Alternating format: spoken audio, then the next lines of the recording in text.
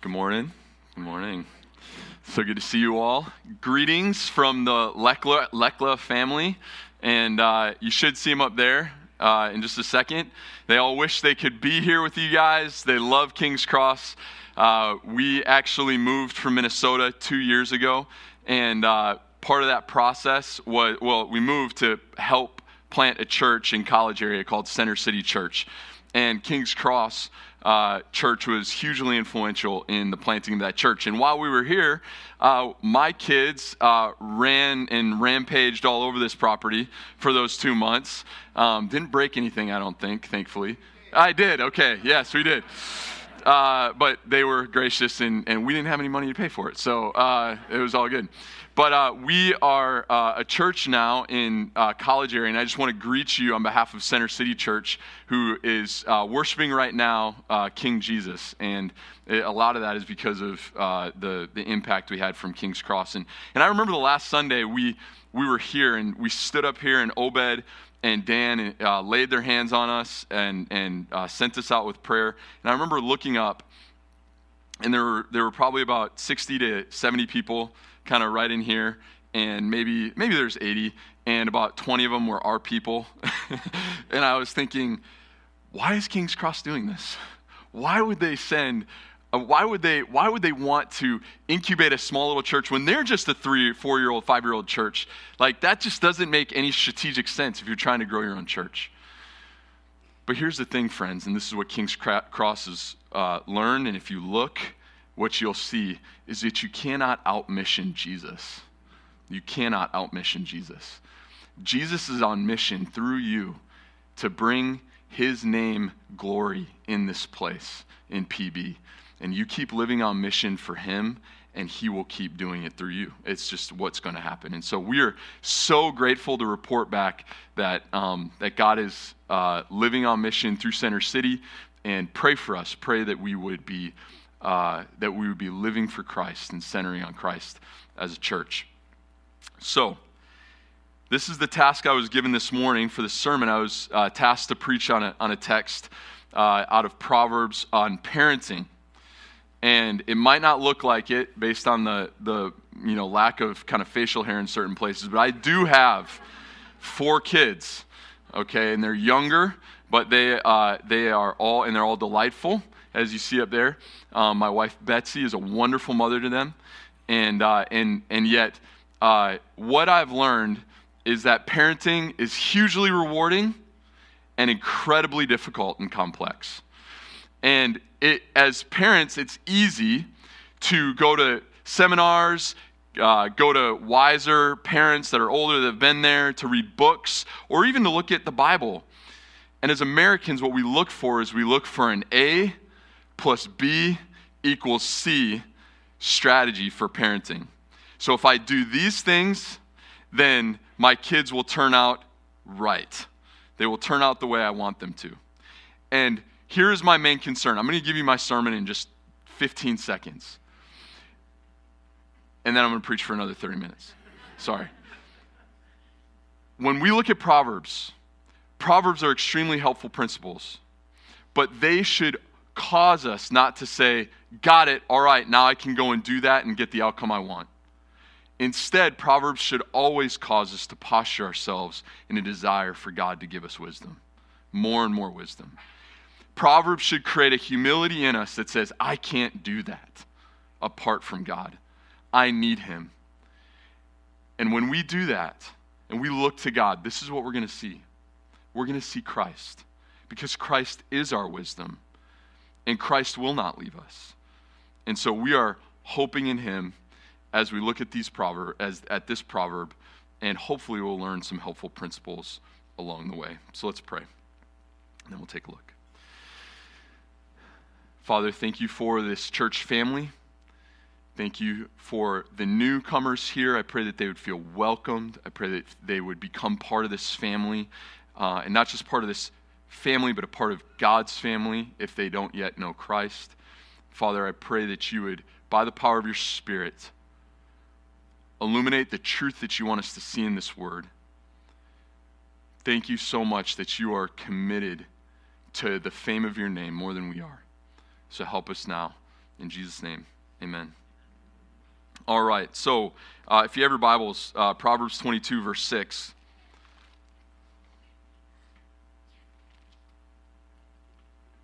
Turn with me there.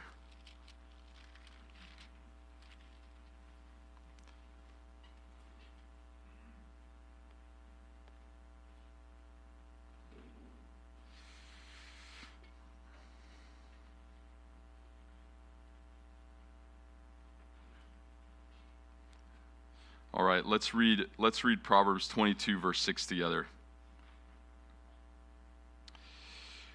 Parents, everyone, let's listen. Train up a child in the way he should go, and even when he is old, he will not depart from it. All right, I'm actually, my thing is not working, so I'm going to use my phone. Thankfully, I don't yet need glasses, so I'm going to do this. This is why you print your manuscripts, probably. Yeah, you can mess with it. Thanks, Obed. Thanks. All right, good. I'm on my phone now. So here's what I want us to see. 3 things for those of you who are type A and like outlines. Number 1, our parenting has impact. Okay, what we see in this text is that we have impact on children. Number 2, we must train them. We must train them. And number 3, we need wisdom. Number 1, we have impact. Number 2, we must train them. The training we must give to them. And number 3, the wisdom we need. So let's first talk about the impact we have on children. So this is really, there's 2 parts in this verse that I want us to see. Part 1, we're actually going to start with is at the end. Even when he is old, he will not depart from it. Okay, so there is a training that impacts our children in a way that they're not going to leave when they're older. And, you know, my wife and I, we actually went through foster care training. We were foster parents for a while and before we moved here. And the thing that shocked me in our training was all of the data and science behind child development early on. Like, I already had 2 kids, and I was shocked by how important the early stages of child development are for the long-term flourishing and thriving of kids. It's incredible. It's like almost nerve-wracking as parents. Like, oh my goodness. Like, you hold your kid, you look at your kid with a little bit more fear and trepidation. Like, I have huge impact on this child, even when they're like in utero or just a few days old. And then I started to think about my own life. I think about my parents and all the impact they had on me. And is it going? Oh, look at that. Brilliant, Obed. King's Cross IT. Oh. All right. So the thing that, you know, so I grew up in central Wisconsin, the land of cheeseheads, Packer fans, and all that nonsense. And I'm a Viking fan. Okay, and the reason I'm a Minnesota Viking fan football team is because my dad is a Minnesota Viking fan. And early on, at the very early stages of my life, I can remember listening to Viking games on the radio, watching Viking games on television. And here's the thing, I don't want to be a Viking fan anymore. It is so painful. And yet, no matter how hard I try, I cannot depart from it. It is in there. And my dad even, it's so funny, he'll be like, we're done, James, we can't do it anymore. We got to go to the other side. And the next week, we're like screaming at the TV for the Vikings to win. And so the reality is we cannot depart from much of our early training. And that's what the proverb is saying, is that we have huge impact on our children. And, you know, thankfully, my dad didn't just impart his love for the Vikings, but he imparted his love for God's word. I remember waking up early in the morning to go to school, and almost always I would see my dad on the couch reading his Bible. Late in the evening, we would get done with supper, and then he would ask all the kids and my mom to sit down on the couch, and he'd read the Bible to us. We did not always like that. In fact, we most of the time did not like that. We wanted to be doing other things other than reading the Bible. And yet, it was ingrained into me. So as I got older, as I grew up, there was just something in me that said, this is where I need to look for wisdom. this is where I need to look. It just was in there. And I'm so thankful for that. So we need to know the impact we have on our kids is great. And I just want to pause and say that I know that for some of you, you're sitting here and you're probably thinking, yeah, I'm in this church right now because my mom and dad or my grandmas, whoever, whatever, trained me, they brought me to church. And you might not even want to be here right now. But you just know, man, I need to show up on Sunday. Like Obed said, something's going to change in me if I show up. And then there's others of you who did not have that. In fact, you maybe had very difficult upbringing, very traumatic upbringing. And this verse might feel almost condemning. Like, man, I know all the demons in my past, in my family's past, and I feel like I cannot depart from them. And yet here's the beautiful reality, friends, is that this proverb is a principle, it's not a promise. Our fate is not sealed by our upbringing. Our fate is sealed by a sovereign God who loves you. Our fate is sealed by a sovereign God who loves you. So no matter where you're coming from, this is showing us principles, but it is not the promise that ultimately God puts on your life. He loves you and he's for you. So we know that we have impact on our children. I don't have to convince many people of that. So a lot of times people go then, okay, so how do I have the best impact on my kids? What is the way that I need to train them in order to impact them in the right way? And that's what we're going to look at next. And this is going to be the majority of our sermon is going to be looking at the training we must give because it's the main point of the text. So we're going to look at it. We're looking at part 2 now. Train up a child in the way he should go. Train up a child in the way he should go. And I want us to see kind of 4 ingredients of training that you don't see in this text if you just read it straight away. If you look at it, you're like, okay, I don't really know where you're getting this, but we're going to dissect the text. We're going to really dissect it, which is what you can do when you have a tiny text, which is great. And we're going to see 4 elements of training. Number 1, dedicating our children. Number 2, knowing our children. Number 3, teaching our children. Number 4, correcting our children. Dedicate, know, teach, correct our children. Let's start with dedicate. And you might look at this text and you say, James, dedicate is not in the text. You're making that up. I'm not, okay? I'm no Hebrew scholar, but I did do a little bit of look at the Hebrew, which is the original language of this text. The word for train, when it says train up, that word actually means to dedicate. It's actually only used 5 other times in the Bible, and the other 4 times it's dedicate. Here's an example in 1 Kings 8:63. Solomon, who by the way is the one that's writing this proverb, Solomon offered to the Lord a peace offering of 22,000 cattle and 120,000 sheep and goats. That's a lot of sheep and goats, let's just be honest. And so the king and all the people of Israel dedicated, same word as train here, dedicated the temple of the Lord. So as an act of worship to God, Solomon, who's the author of this proverb, when they built the temple, they dedicated the temple to God with a lot of sacrifice. Okay? So why would Solomon use that same word here for our children? It's because Solomon knows, as parents, it is so difficult, even though these are our children, it's so difficult to know that they're not our children. Psalm 127:3 says that children are a gift from God. They're created in God's image. They're not our own. We are stewards of their lives. And so step 1 as a parent is to dedicate our children to God, to say, God, this is your child for your purpose. So hard for me to do. And yet it's what Solomon is giving us ancient wisdom to do. So I know you guys dedicate children here. I know you just did a few weeks ago, and that is great. That is not exactly, that's partially, but not exactly what he's talking about. He's saying daily, consistently, constantly dedicating your children to God, giving them to him, and saying, this child is yours.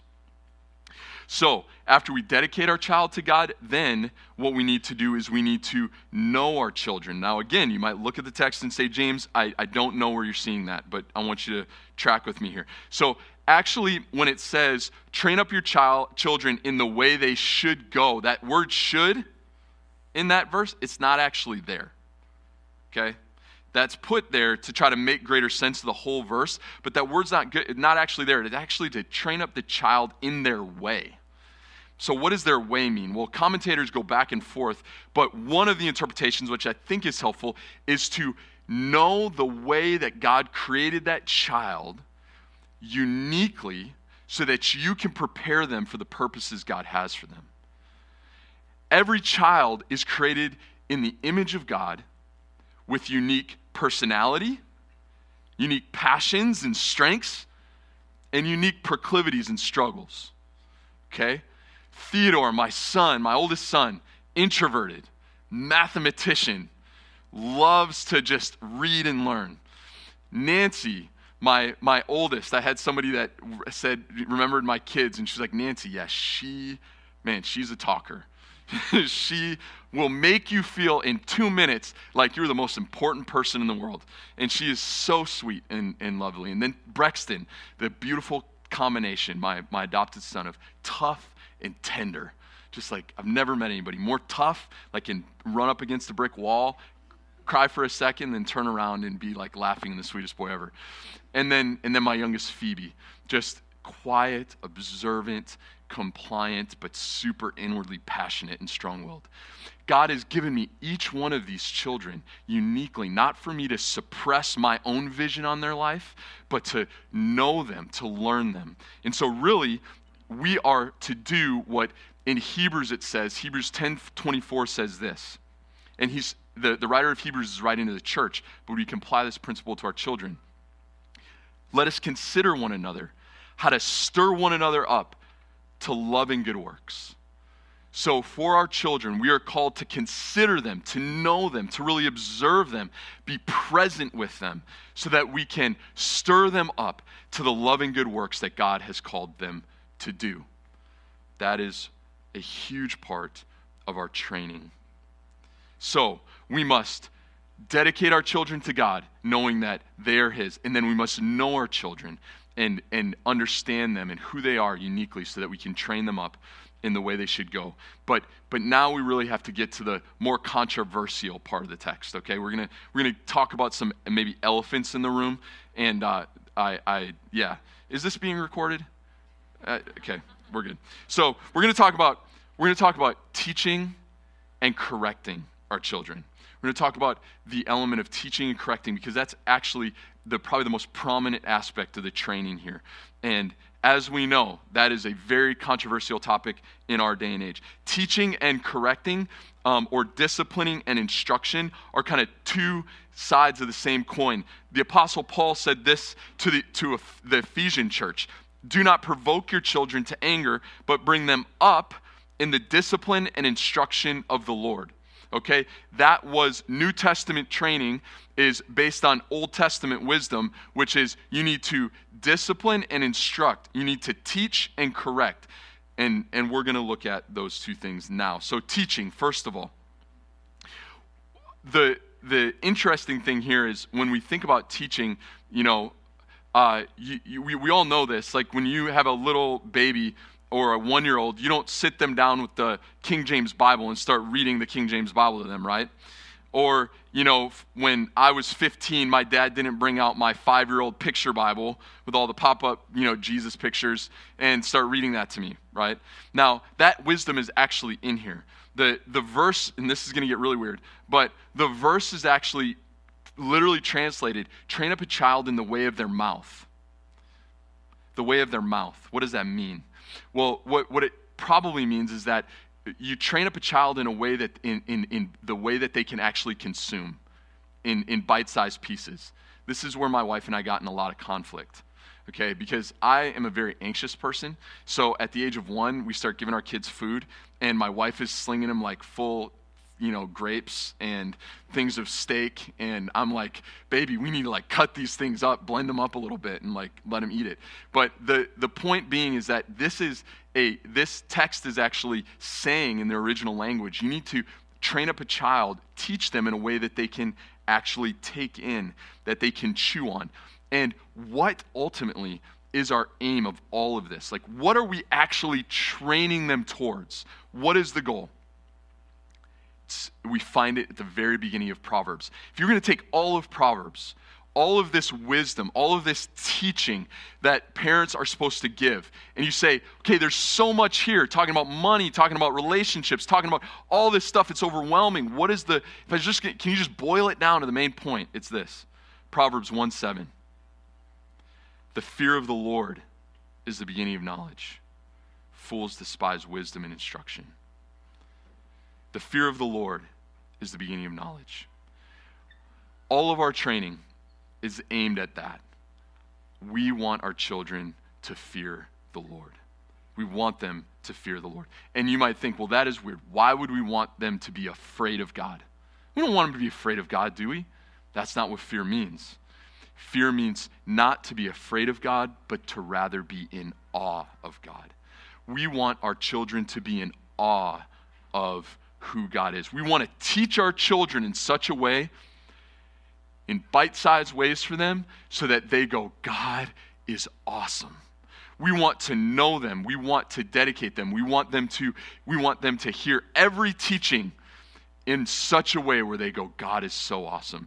One pastor theologian said it like this: there is no sense in teaching kids how to do good if we have failed to lead them to worship the only one who is good. That's what we're after. And here's the thing that really convicted me this week. How are our kids going to know how awesome God is? It's going to be so much more through what we do than what we say. We can say all day long, God is awesome, but if in our lives, I'm spending far more time thinking about, talking about, engaging in projects around my house, what's awesome is my house. If I'm spending way more time thinking about, talking about, practicing baseball with my boys, what's awesome is baseball. Those are good things. But what is the best thing? What is the awesome thing? What is the thing that we want to train them in more than anything? It is that God is supremely valuable above anything else. And so that starts in our own hearts. What is most supremely valuable to you right now? I know a lot of you don't have kids yet. Or maybe your kids are out of the house and they're just observing your life now. What the question for you is, what are you putting on display in your life as supremely valuable? And if it's not God, then you need to rededicate your own life to Him and say, God, I want you to be the one that when any kid looks at me, says, man, God is awesome. So, the reality is our children are made in the image of God. They're sponges. They're going to take in what we teach them and what we do. But not only that, the harsh reality is just like all of us, our children are filled with foolishness. Okay, sometimes that's more evident than other times. Oftentimes Sunday mornings it comes out quite a bit in our house. But our children are filled with foolishness. And foolishness is literally just the opposite of wisdom. In other words, our kids have a proclivity towards centering themselves, not on God and His awesomeness, but our kids have a proclivity towards centering themselves on themselves, right? It doesn't take a rocket science to watch a 2-year-old and say, man, they're selfish. Okay? That is the reality of all of us and our kids, and that's where the last ingredient of correction comes in. This verse, actually some commentators, again, I told you we're going to be dissecting this. Some commentators actually say that the way you could read this verse is the photo negative of the positive. It could say, if you train up a child in their foolish way, if you let them go in their foolish way, guess what? They're not going to depart from their foolishness. Kids don't, a lot of times we like to say, oh, they're going to grow out of it. Kids don't grow out of foolishness. People don't grow out of foolishness. It is in us. It says in Proverbs 22:15, foolishness is bound up in the heart of a child. And so that's why we need to correct. Teaching is aimed at instructing them towards a particular good way. Correction is aimed at redirecting them towards a not good way. And the Proverbs has so much to say about correction. Get ready for the elephant in the room. Here it comes. Proverbs 19, we're going to read 3 verses. Look at the screen with me.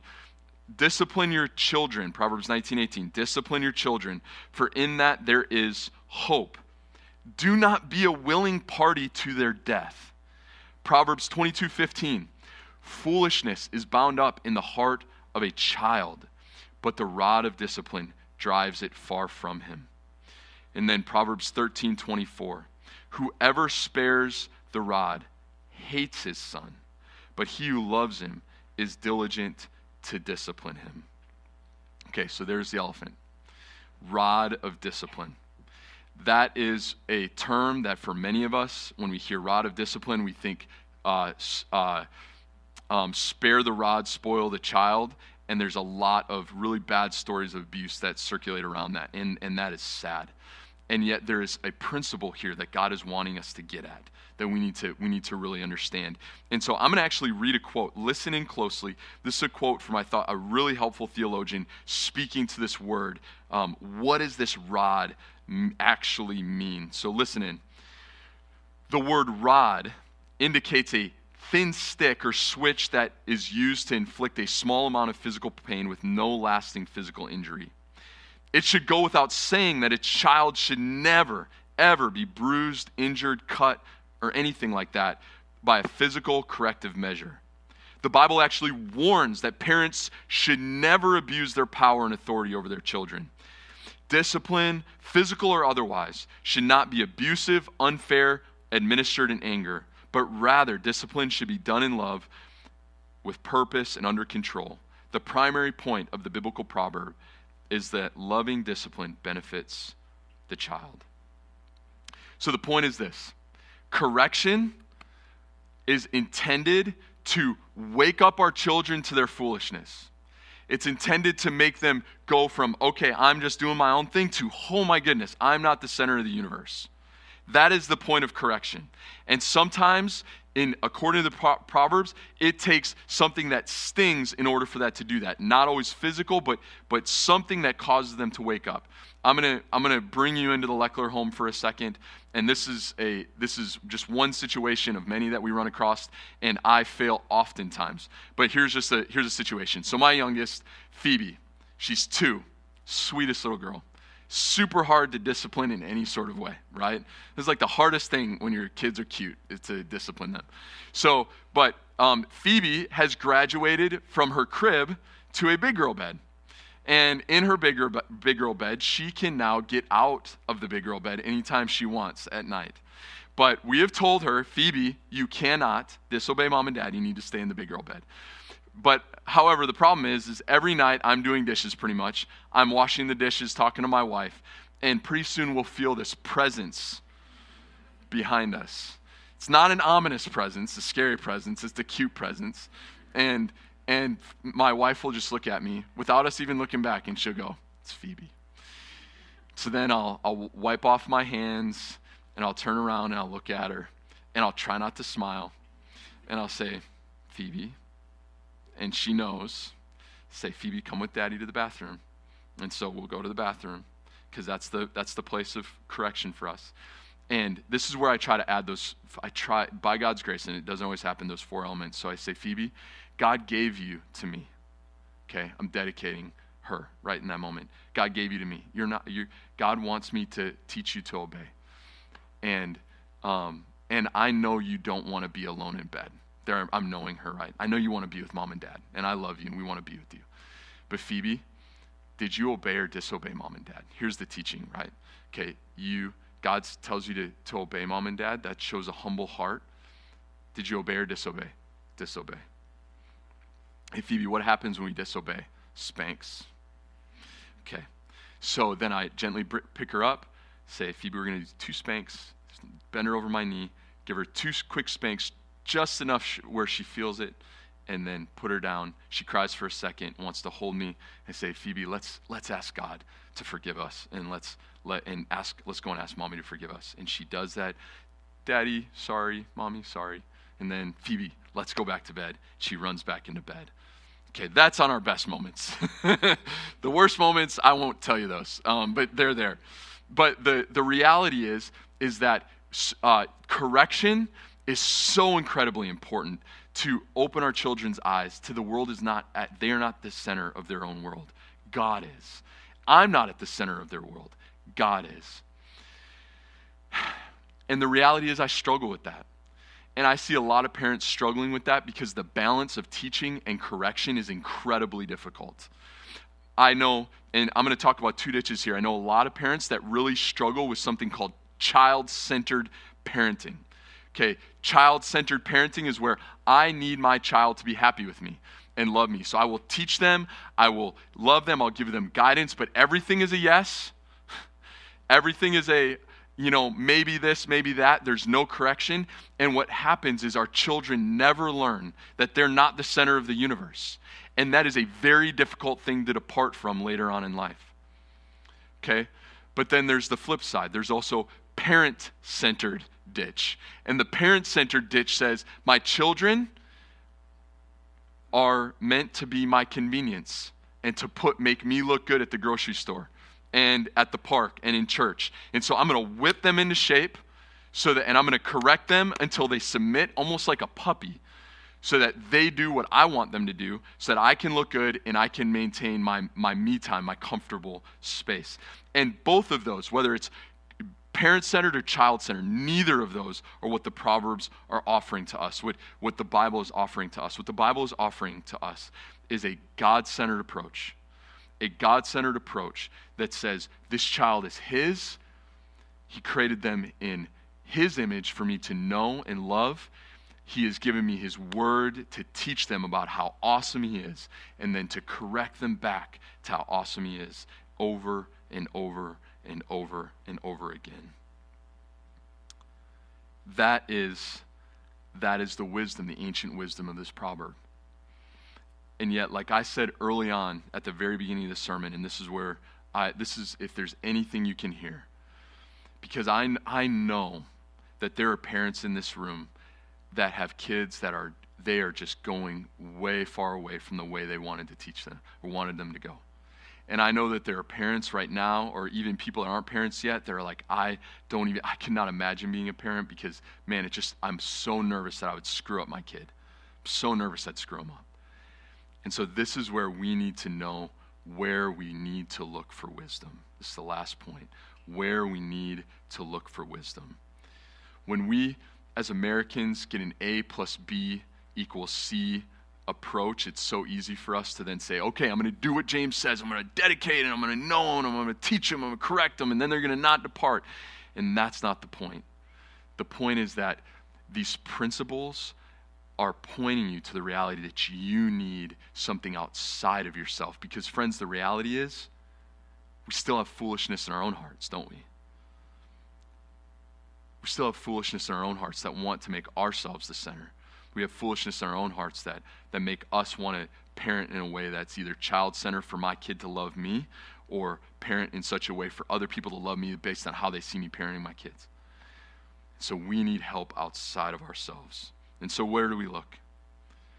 We need to look to God. We look to him. And when we look to him, do you know what we see? We see a God who actually had a son. And not the son you're thinking of. You're all probably thinking about Jesus, aren't you? That's not the son I'm talking about. He is his God's son. We'll get to him. But he had a different son. Look at Hosea 11 with me up on the screen. Hosea 11:1 says this. When Israel was a child, I loved him, and out of Egypt I called my son. You see, God actually decided to be a father to a people. And he actually dedicated that people to himself. He said, you aren't great in number, but I'm going to make you my child. You are going to be mine, dedicated for my purposes. And then, God knew those people perfectly. Upwards, backwards, he knew everything about them. And he loved them. And he instructed them. He gave them a law that you could never replicate. He was just so good at teaching them. And God corrected them through the prophets, corrected them through many leaders and judges. He corrected them perfectly. And you would think, if there was a father who would have a son that wouldn't depart from him, it would be God. right? Of course God's Son is not going to depart from him. He's a perfect Father. But look at verse 2. But the more they were called, the more they went away from me. Friends, that is our condition. We have a perfect Father. Perfect in every way, knows us perfectly, has dedicated us for his purposes, has taught us perfectly, he corrects us gently and lovingly, and we go our own way. And what does this God do? Does he say, good riddance, good luck, come back later, don't ask for money? No. He puts on flesh. He comes as his very own Son. And he comes after us. Came after his departed ones. After you and me, the ones who foolishly went our own way. And then he walked in the way we could never walk, perfectly obedient to every command, perfectly living for the awesomeness of God in the way that God is worthy. The person of Jesus did that. And yet he was put to death between two fools, as if he were a fool for us, so that we could be adopted, so we could be loved, so we could be known, so we could be trained in God's family. Friends, that is the wisdom we need. Our children, more than anything, need to see parents that are lead repenters. They need to see parents that are crying out for the mercy of God on their lives. They need to hear us saying, I'm sorry, I did not do that well. I did not train you well. I did not correct you well. I did not know you well there. I was thinking it was about me, and I'm sorry. And then they need to see lead rejoicers and receivers of grace in God. Because that grace is always there for us to receive as parents. That wisdom is never lacking and far away. God is ready to dispense it at any point in time. Friends, I want you to hear this. 1 Corinthians 1:30 says this about wisdom. It says, Christ is our wisdom. Christ is our wisdom. And so in Christ, God has made a commitment to you. He has dedicated you to himself for his purposes. In Christ, God knows you. Not just the facts, but he knows you in a relational way. In Christ, God teaches and trains you through his Spirit. He makes his word come alive, and he brings to mind the way of Jesus. And in Christ, God corrects you. Hebrews 12 actually says that God corrects you as a father corrects and disciplines a son, and he does it in order to train you in righteousness. God is doing that in Christ for you. Friends, and this is the best news, is that Christ said he'll never depart from you. Even though you and I are so prone to depart from him, he'll never leave us or forsake us. Our job is just to come to him, to know his grace and his love, to see his awesomeness in the gospel and in the cross. And as we do that, what is going to happen in our parenting? We're going to be ever more ready to say, this Jesus is awesome. I just want you to know him. I want you to follow him. I want you to learn from him. I want you to be with him. I never, ever want you to depart from him. So King's Cross, that's what I pray for your children. Whether you are single and you help in the kids ministry, you're a parent, a grown parent, a new parent, that you would be pointing your kids to Jesus, the one who will never depart from them, and know his love. Let's pray. Father, thank you for this family. I pray that you would do just that you would cause us to know Christ, who is our wisdom, and that because of him, we would dedicate our children, we would know our children, we would teach our children, we would correct our children, but at the end of the day, we wouldn't trust in any of it. We wouldn't trust in any of it. We would trust in Christ. We would trust in God. We would look to him for wisdom. We'd call upon him for wisdom, and that he would show us wisdom is here in Christ. Wisdom has presented himself in the person of Jesus. And we would rest there, and we would point our kids there. In Jesus' name, amen.